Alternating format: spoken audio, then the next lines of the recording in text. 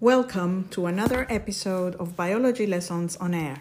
My name is Veronica Athanasiou, and this episode is based on the Edexcel International GCSE 9-1 Biology, the book by Phil Bradfield and Steve Potter. We are going to continue Chapter 4, Food and Digestion. Now, after we have explained about food groups in our previous episode, we are going to focus on what happens to the food once we ingest it. That means once we place it at the top of the alimentary canal inside the mouth.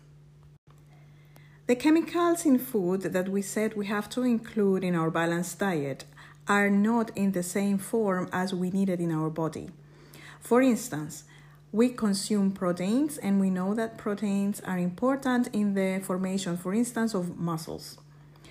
But before the protein can be converted into muscle, the food must be digested. That means it must be broken down both mechanically and chemically so that it can be absorbed into our blood and it can reach the muscle tissues where new muscle cells will be made. So the protein has to pass from, for example, a protein contained in a pea or a lentil or in a piece of chicken, and it has to be broken down to amino acids, which are soluble. They can pass into the blood, and then they can reach eventually the muscle cells. In the muscle cells, they will be converted then to proteins that will make the muscle fibers. So this is the process that we are going to be focusing on. The first thing you have to do is to be able to define what digestion is. You have a very good definition on page 62 in your book that states, digestion is the chemical and mechanical breakdown of food. It converts large insoluble molecules into small soluble molecules, which can be absorbed into the blood. In human beings, digestion takes place along the human alimentary canal. So you've probably studied in your lower science classes the gut or alimentary canal that starts in your mouth, follows down the esophagus, gets into the stomach. It's like a tube that gets wider or narrower and changes shape as the food moves along. From the stomach, the food goes into the small intestine, and in the duodenum, which is the first part of the small intestine, the contents of the liver and the pancreas that are not part of the alimentary canal, but they are attached to it, so they form part of the digestive system.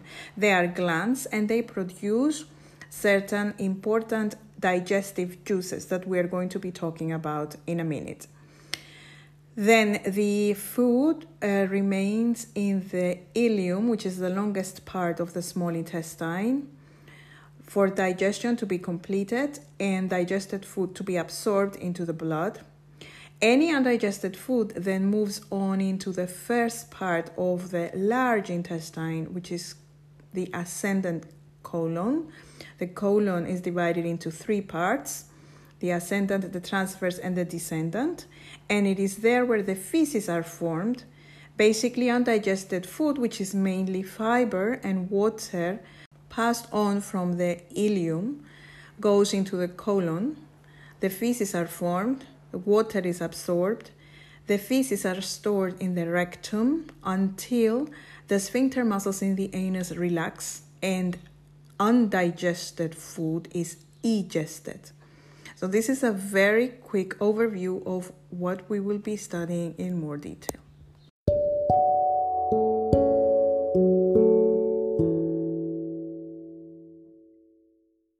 Let's look at a few important points about digestion. We said it's the chemical and mechanical breakdown of food. Chemical breakdown of food means that we need enzymes. The enzymes are going to be produced in different parts as we move along the alimentary canal. And we already studied that enzymes work best at particular pH values. So some of the digestive juices function is to regulate the pH value that will be optimum, that means the best, for the particular enzyme to act. In different parts of the alimentary canal, different kinds of food are going to be broken down. For example, in the mouth, the substance that is added is saliva. Saliva is made in the salivary glands, and it contains the enzyme amylase. Amylase breaks down amylose in starch to molecules of a disaccharide called maltose. So this chemical digestion starts in the mouth. But as you can imagine, once you put the food in the mouth, apart from saliva being produced, there is also chewing, which is mechanical breakdown of food using your teeth. So the teeth and the tongue will help form the bolus. The food bolus is nothing but a ball of food that is chewed, and then we swallow it, and it goes into the esophagus, which is really the beginning of the alimentary canal. Once we swallow the food, we don't think about what is happening to it any longer.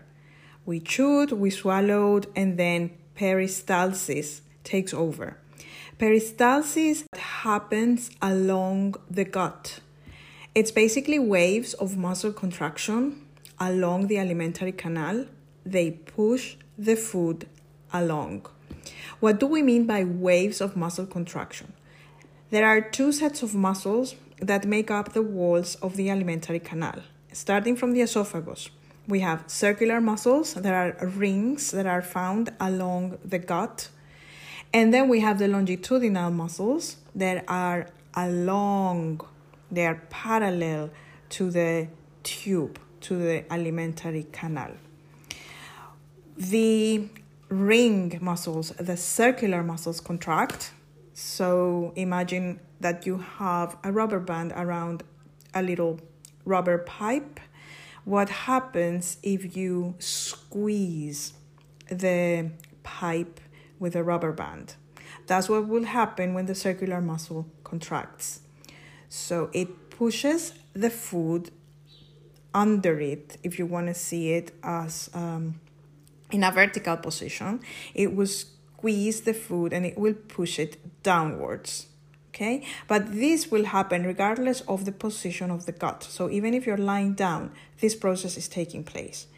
As the ring muscle or the circular muscle contracts, the longitudinal muscle is relaxed so that the esophagus, for example, can be squeezed and the food can be pushed down. So as it moves downwards, then that circular muscle then will relax. The longitudinal muscle will contract. It will help push the food a little bit further along. And then the next set of circular muscle will contract. And while the longitudinal muscles relax. So as you can see, when the circular muscle contracts, the longitudinal muscle relaxes. And as the food moves along, then different circular muscles will be contracting as the longitudinal relax. And they will be moving, these contractions will be moving as a wave along the alimentary canal as the food is pushed forward. All of this process is called peristalsis. Peristalsis. Peristalsis. And it is described on page 62 of your book.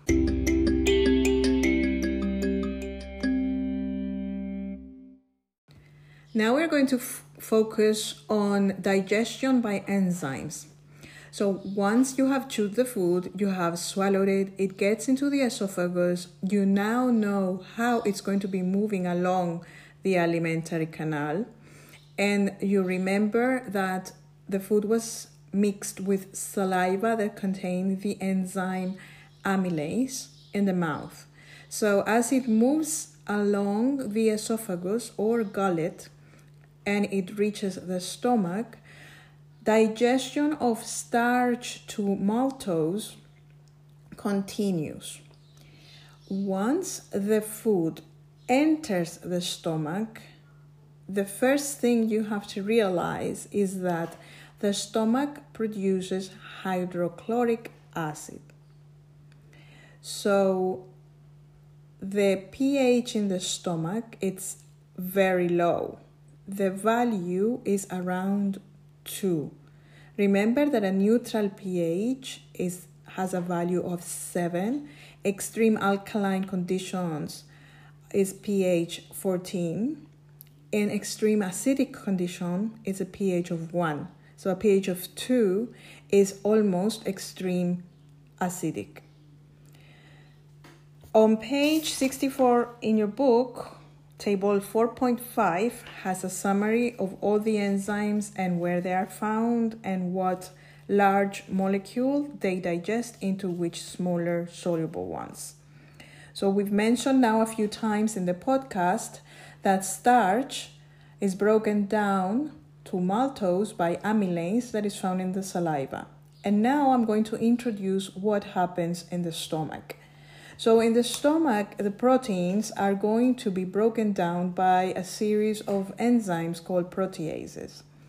But in the stomach in particular, there is going to be the production of pepsin. So pepsin is one particular protease. Notice that the name of the enzyme always finishes in ASE. So amylase, protease, lipase. When we say amylase, it breaks down amylose, which is the substrate, which is part of starch. So we're talking about a carbohydrate. It's breaking down its hydrolysis. So lysis is breaking down.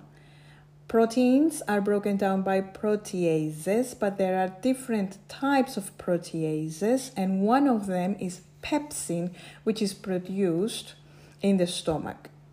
Now, the amylase from the saliva, once it enters the stomach, because the pH is 2, and amylase doesn't work at 2, amylase stops working and pepsin starts working, because pepsin is a protease.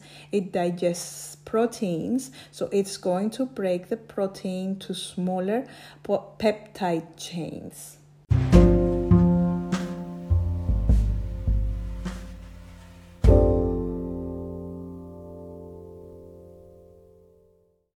A sphincter muscle holds back the food in the stomach for several hours. Food then, as the sphincter muscle relaxes, passes into the duodenum, which is the first part of the small intestine. Now remember that the contents of the stomach are highly acidic. So as the food moves into the duodenum, there are digestive juices from the liver and the pancreas added to the food. The liver makes the bile, which is a digestive juice with no enzymes that has 2 functions. One, it neutralizes the contents that are arriving from the stomach because it is alkaline, and it emulsifies the lipids. On page 65 in your book, figure 4.17, you can see how fats form an emulsion of tiny droplets when in the presence of the bile. This is called emulsification, and this is mechanical digestion, is a breaking down of large particles into smaller particles. They are still fats, they are still insoluble, but they are just broken down to tiny droplets to increase the surface area for the enzymes to act on them. Pancreas makes amylase, trypsin, which is another protease, and lipase. It makes 3 enzymes. And the pancreatic juice is also alkaline. So it also helps to neutralize the very acidic contents that are arriving from the stomach. So once in the duodenum, the partially digested food from the stomach then finds a neutral environment and new enzymes are added. So what happens to pepsin that was acting in the stomach? Well, since the pH changes, then the pepsin stops working. But a new protease called trypsin is made in the pancreas and is secreted into the duodenum. So on page 64, table 4.5, where it says proteases, you see the second example is trypsin. It breaks down proteins to peptides, and it is made in the pancreas. Where it acts in the gut, it acts in the small intestine. Remember, it's not acting in the pancreas. The pancreas makes the enzyme, and then it goes through the duct, the pancreatic duct, and it goes into the small intestine, more specifically the duodenum, where it breaks down proteins to peptides. So the action of pepsin and trypsin is similar, but because they are specific, they are going to be breaking down different kinds of proteins into different polypeptide chains.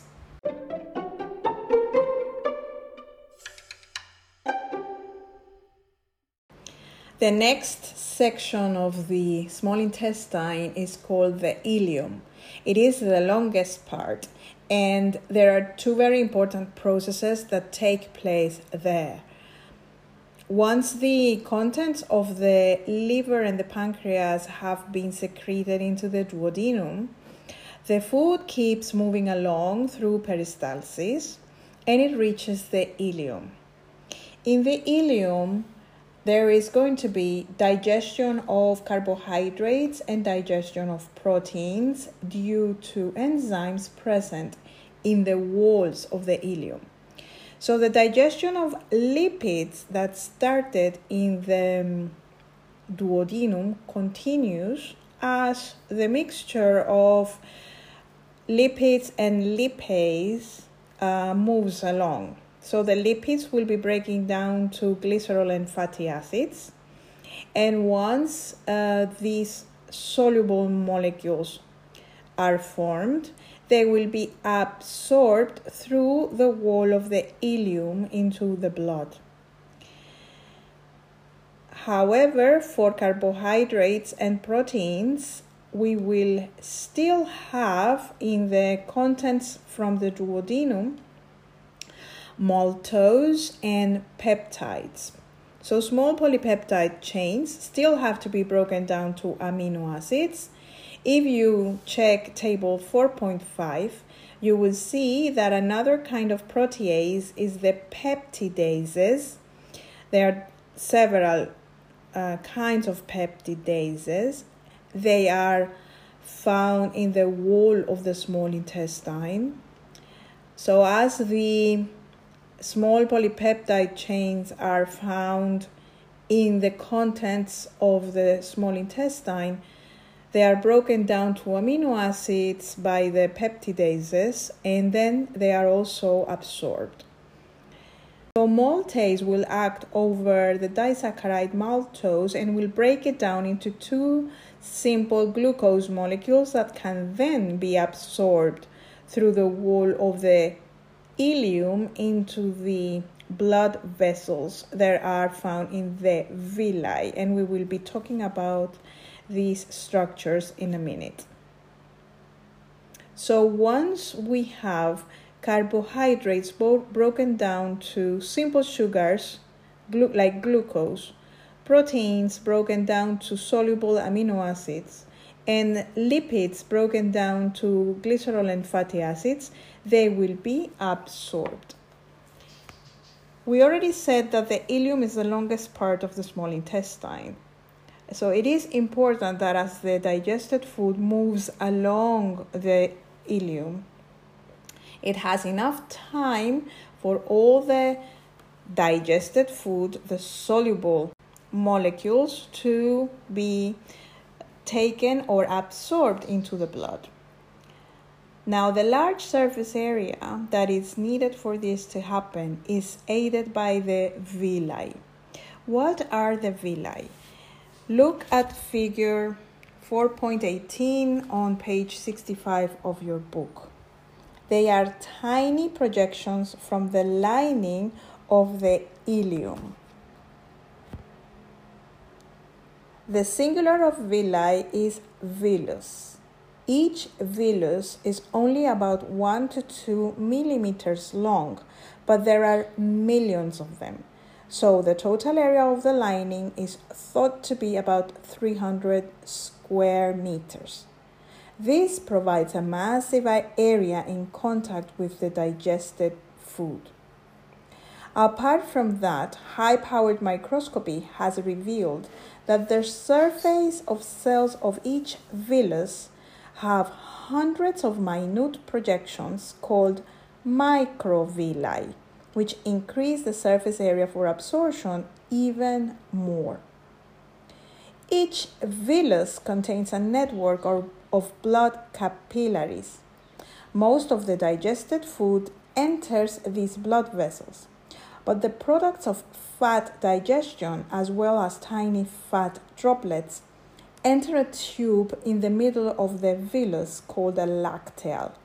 The lacteals form part of the body's lymphatic system, which transports a liquid called the lymph. This lymph eventually drains into the blood system. Study figure 4.19 on page 66. What you see is one villus. Notice that the epithelium, that is the wall of the villus, is made of a single layer of cells.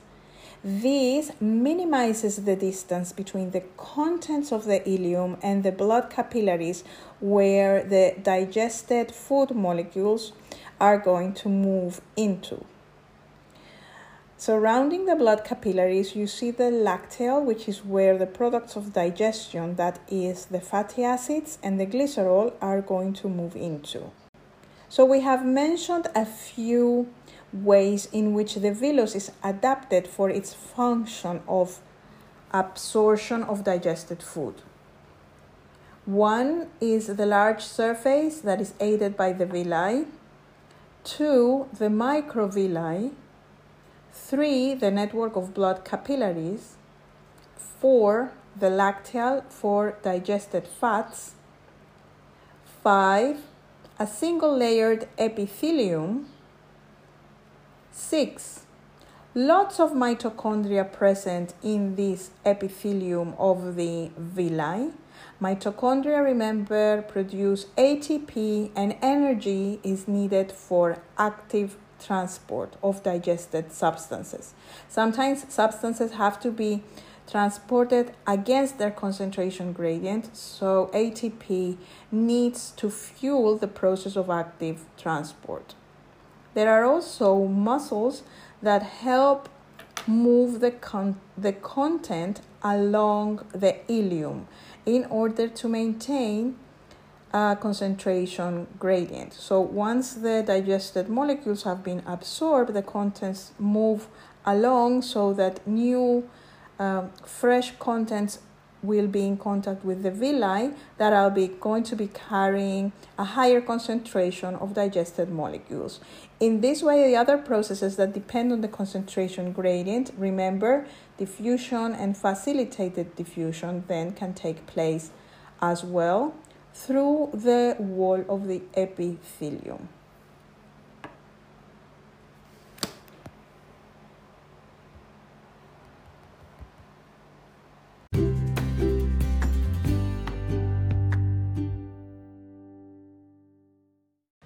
Let's talk now about two terms that have to do with the digestive system: assimilation and egestion.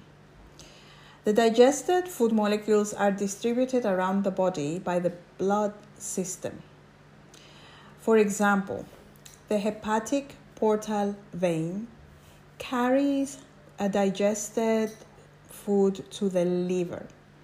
In the liver, there is a lot of packaging of digested food For example, glucose molecules are stored as glycogen. Remember that we studied that glycogen is the polysaccharide for storage in animal cells.